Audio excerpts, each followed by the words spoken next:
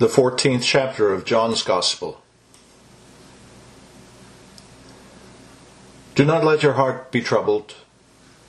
Believe in God. Believe also in me. In my Father's house are many dwelling places. If it were not so, I would have told you. For I go to prepare a place for you. If I go and prepare a place for you, I will come again and receive you to myself, that where I am, there you may be also. And you know the way where I am going. Thomas said to him, Lord, we do not know where you are going. How do we know the way? Jesus said to him, I am the way, and the truth, and the life. No one comes to the Father but through me. If you had known me, you would have known my Father also. From now on, you know him and have seen him. Philip said to him, Lord, show us the Father, and it is enough for us. Jesus said to him, Have I been so long with you, and yet you have not come to know me, Philip? He who has seen me has seen the Father. How can you say, Show us the Father? Do you not believe that I am in the Father, and the Father is in me? The words that I say to you, I do not speak on my own initiative, but the Father, abiding in me, does his works. Believe me that I am in the Father, and the Father is in me. Otherwise, believe because of the works themselves. Truly, truly, I say to you, he who believes in me, the works that I do, he will do also, and greater works than these he will do, because I go to the Father. Whatever you ask in my name, that will I do, so that the Father may be glorified in the Son. If you ask me anything in my name, I will do it. If you love me, you will keep my commandments. I will ask the Father, and he will give you another helper, that he may be with you forever. That is the Spirit of truth, whom the world cannot receive, because it does not see him or know him. But you know him, because he abides with you and will be in you. I will not leave you as orphans. I will come to you.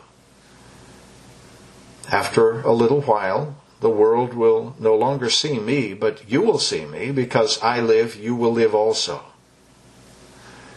In that day you will know that I am in my Father, and you in me, and I in you. He who has my commandments and keeps them is the one who loves me. And he who loves me will be loved by my Father, and I will love him, and will disclose myself to him.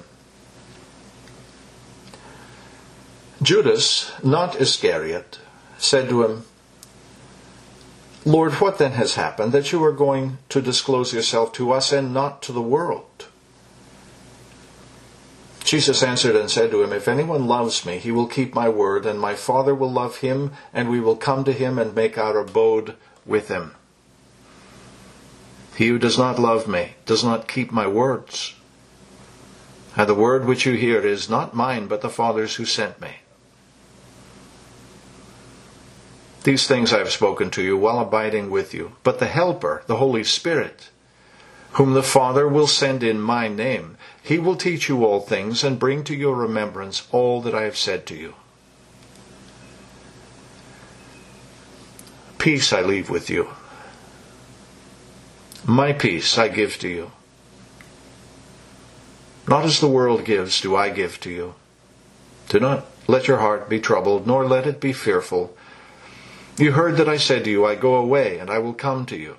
If you loved me, you would have rejoiced because I go to the Father, for the Father is greater than I. Now I have told you before it happens, so that when it happens, you may believe. I will not speak much more with you, for the ruler of the world is coming, and he has nothing in me. But so that the world may know that I love the Father, I do exactly as the Father commanded me. Get up. Let us go from here. Amen. These 7 weeks, of which today begins the second, we're studying what it means to be a communicant Christian, a man or a woman with a place at the communion table of the Lord. And more specifically, what it means to be a communicant member of the Reformed Presbyterian Church. There's a substantial overlap, of course, between those two, but not 100% perfect overlap, simply because we don't live in a world of perfect agreement, even among Christians. When after the ascension of our risen Lord Jesus Christ, the Holy Spirit was first poured out upon the church, the new believer's profession of faith, although it represented a revolutionary sea change of thinking, the believer's profession was essentially very simple. The apostles and evangelists preached, and then they baptized on the new believer's profession that Jesus Christ had lately come in the flesh, and that ultimately He, not Caesar, not anyone else, He is Lord. 20 centuries of studying and debating what this profession of faith means have resulted in the church as we know it today in the world. There's substantial agreement among all true Christians on the fundamentals of the Christian faith, and yet there's still room within the family of God for a little brotherly debate on some issues as well. The main things of Scripture are always the plain things. The plain things, the main things.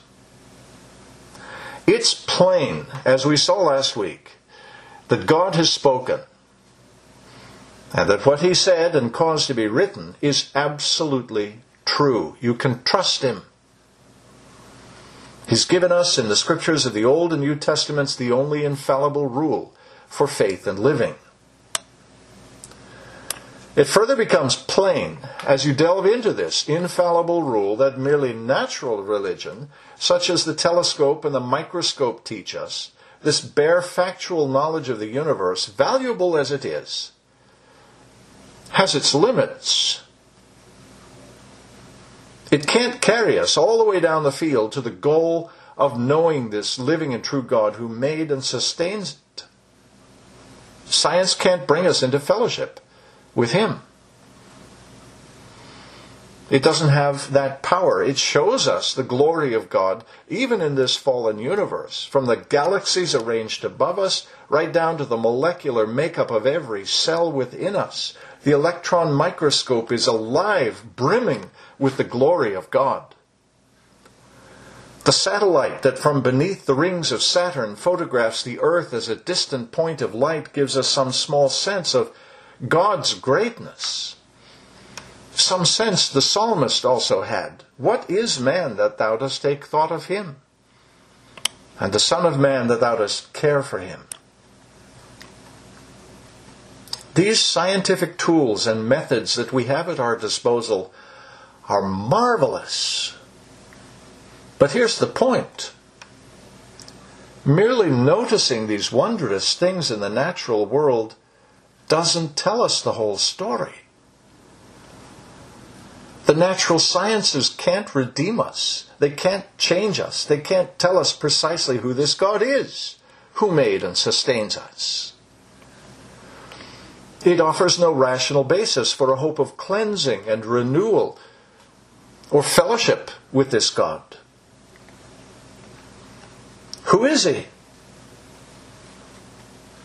Or is it a she? Or is it an it? Is God a force? A person? A principle?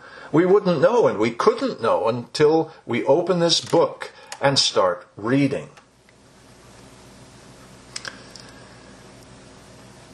Now I come today to the 14th chapter of John's Gospel with the feeling as though I were standing before an ocean of divine revelation and had in my hand only a teaspoon to take from it what I need.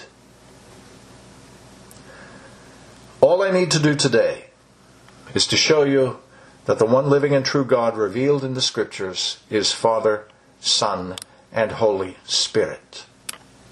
One glorious God, maker of all things visible and invisible, living and reigning eternally as three persons of one and the same substance, co-equal in power and glory. This is the one living and true God who made us, who cares for us, who takes thought of us. This is the God of the Bible, the true God. Natural science can't teach us everything we need to know. Human philosophy can't. Logic alone can't. But because God has spoken to reveal himself, we can know. Now, there are certain words in Christian theology that don't actually appear on the pages of the Bible, but describe what we find there. Theology itself is one of those words. Rapture is another. Trinity is still another. You won't find these particular words in any Bible concordance. But the Trinity, the triunity of God, it's there from the first page of Genesis all the way through to the last page of the Revelation. So when Jesus spent his last evening before the cross with his disciples, he could speak with them and did speak with them of his Father and of himself and of the Holy Spirit. He could speak of these three persons, the living and true God, and not be breaking new theological ground with them. After all, graduation day isn't the day you want to be introducing your class to a new subject. If these disciples had been paying attention along the way, first in the synagogues as young boys, and then as his disciples, they'd have been a little less slow to understand at this late hour, at this late date. Now, I know our time is limited this morning, so let me briefly outline how I want to approach this. First, let me show to you from the Bible the unity of God. This is fundamental because we're not talking about three gods. Christians aren't, like Mormons and so many others, polytheistic. We worship one God only, the living and true God of the Bible. Then, let me show you from the Bible the plurality of persons within the one true God. This is important too because we're not Unitarian, as for instance all the Muslim world is.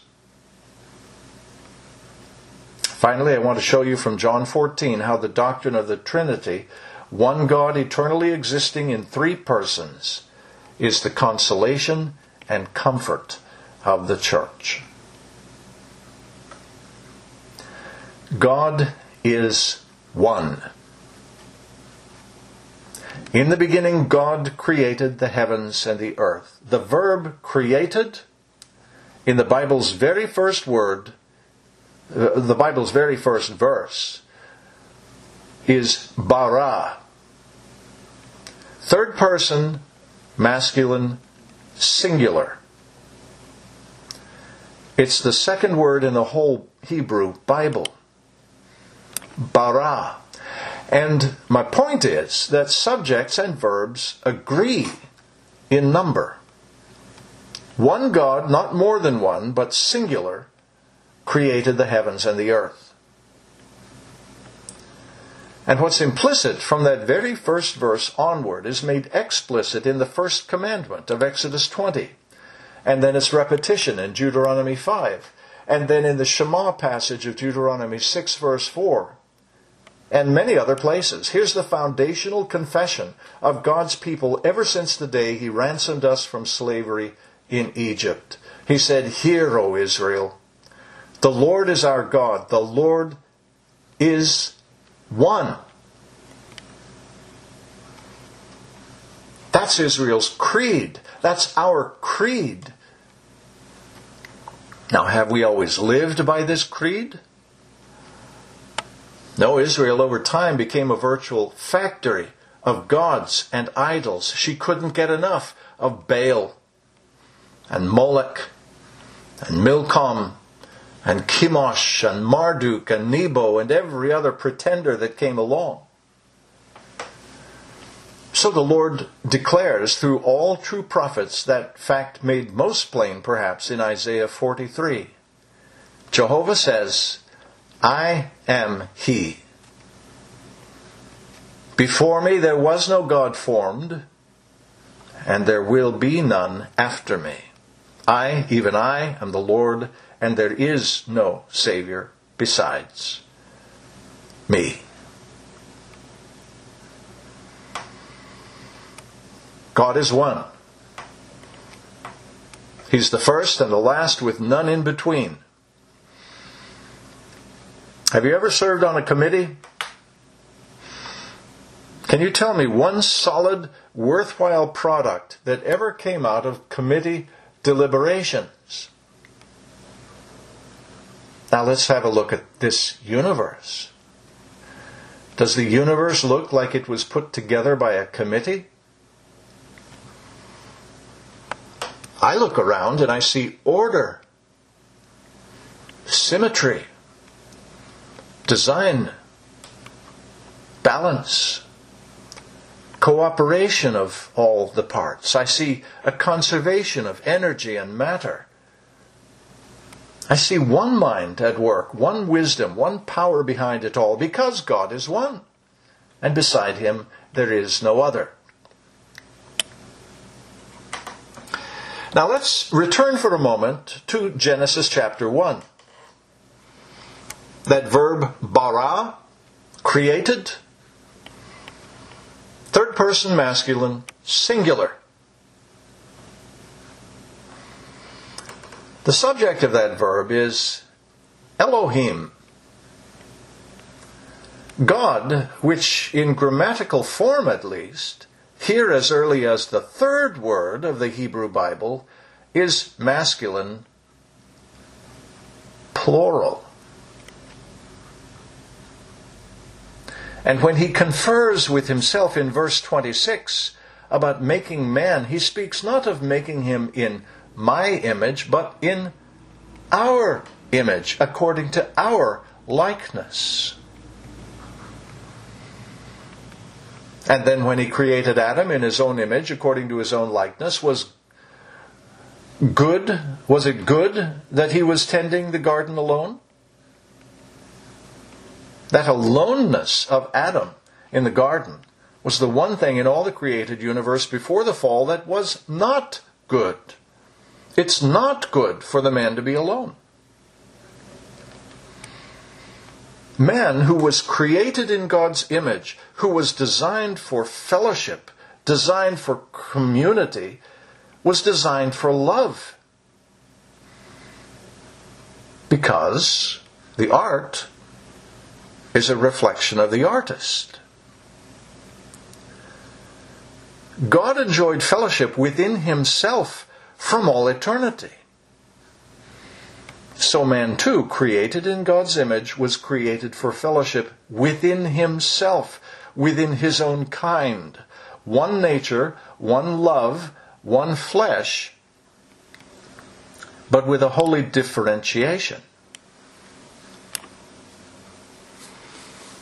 And so we have one God and three persons. How can this be? Well, you're sensible people. How can it be? The story is told that in 5th century Ireland, to teach the Trinity to the barbarians, St. Patrick used the analogy of the shamrock. Is it one leaf or three? Or both together? Or today we could say, how many eggs in one dozen? How many persons in one couple? To say there are 12 in one, or 2 in one, or 3 in one isn't an absurdity if you know what it is you're talking about. One God isn't the same as 3 gods. That would be mathematically wrong, even absurd. One person isn't the same as 3 persons. But in the Trinity, we have 3 persons in one God. God the Father sending into the world God the Son. And God the Son, who redemption accomplished, together with the Father, sends the Holy Spirit. These three persons are in absolutely perfect agreement as to the purpose of creation and of providence and of redemption and of the restoration and consummation of all things. Perfect agreement. Their respective roles in the unfolding decrees of God differ, but their purpose and their power and their glory are exactly the same. The Father purposing and sending, the Son coming and obeying and dying and redeeming, the Spirit regenerating and applying to the elect of all coming generations the benefits purchased for us at the cross. Jesus said, "Let not your heart be troubled. Believe in God. Believe also in me." Which are words that, if they don't reflect the will of the triune God, they must certainly be regarded as the most arrogant, blasphemous words ever spoken by a man. And that's just how the scribes and Pharisees of his generation thought of them. "Who are you," they said, "to make yourself God's equal?" But of course it's Trinitarian. The Bible's Trinitarian through and through. Christian baptism is baptism in the name of the Father and of the Son and of the Holy Spirit. And how does Paul say goodbye to the Corinthians in his second letter? "The grace of the Lord Jesus Christ and the love of God and the fellowship of the Holy Spirit be with you all." This is the God of Israel, the God of the Bible. So where's the comfort to be found in the triune God of the Bible? This proper biblical understanding of the living and true God comforts us, first of all, because He being not what human philosophers and theologians would have expected, we know Him to be true. Who, after all, could have fabricated such a doctrine as the Holy Trinity? We know Him as the God who revealed Himself as He really is, not just another mere God of human imagination and wishful thinking. The natural human mind, corrupted by sin, has this bad habit of fabricating all these static gods that just sit there on their pedestals of one sort or another. Those man-made gods can't see us in our actual situations. They can't hear us when we pray, and they don't care anyway. Those man-made gods consume our wealth as we pay the jeweler to gold plate them for us. And then, when they look the way we want them to look, they just sit there, taking up space, needing to be dusted every so often. And this is true literally if we're talking about statuary and other objects of false worship, but it's just as true metaphorically if we're talking about religious ideas, philosophies, and things immaterial. They take up space in your brain. Those unbiblical ideas about God don't help us because they can't help us. They're nothing more than a reflection of our own religious opinions, our own religious ignorance. But this God of the Bible has made Himself known, both His person and His work. He's made Himself known.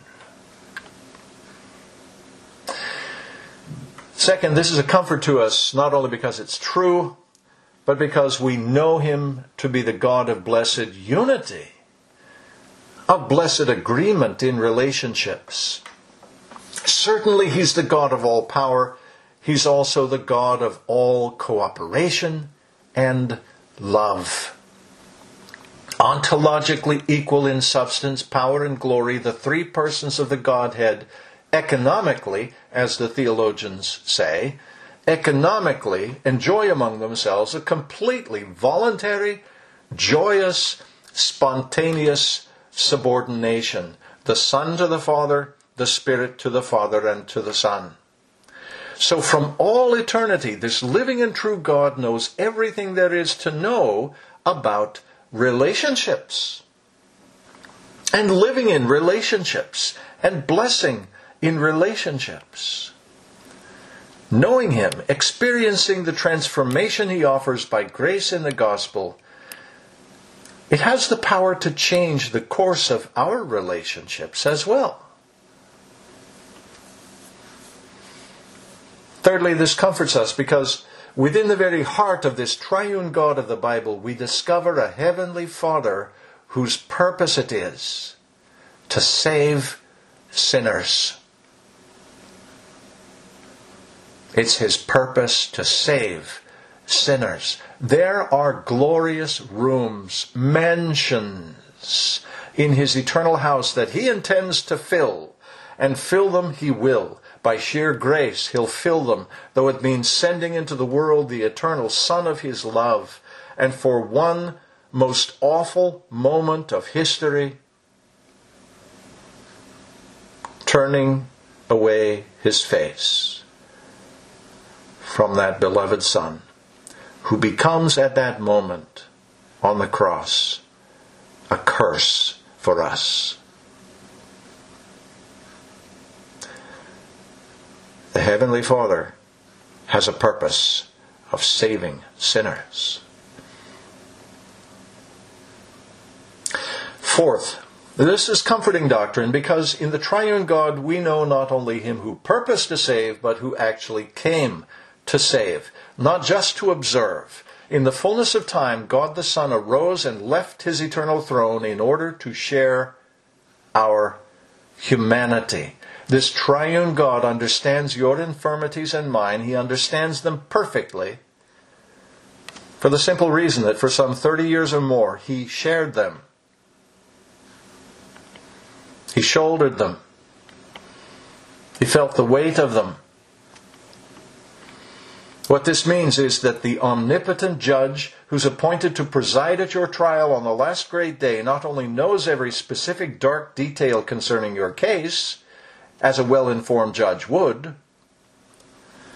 He not only knows all there is to know about you. In fact, this omnipotent judge, clothed now in His eternal robes of divine omniscience, who knows everything there is to know about you, your judge is your brother. He's your brother. He's eaten at your table. He's walked your streets. He's felt your sorrows. He's experienced your temptations. Your righteous judge, your brother, understands you. And long before your pending arraignment before Him at the cross, He fully satisfied the justice otherwise due to be poured out upon you, Christian. Your penalty? Paid in full. And righteousness doesn't demand a double payment. Your penalty is paid in full. The place He prepared for His elect isn't the dungeon of everlasting death our crimes properly deserve. Because within about 18 hours of His uttering these words of the 14th chapter at the Father's direction, the man Christ Jesus shouldered and discharged the full debt of our sin. Within a few weeks more, He was preparing a place for us in our Father's house. So your place in glory awaits you, and mine somewhere right down the hall waiting for me. What courage, what joy, what abounding good cheer this heavenly prospect offers the Christian as we live out the days or years remaining to us here. Pardoned now, right now, and paradise to come. No other God, monolithic, uncaring, fashioned by the mind of men, No other God was ever so willing or so able on your absolute darkest day, the final one, to deliver you out of death and into life.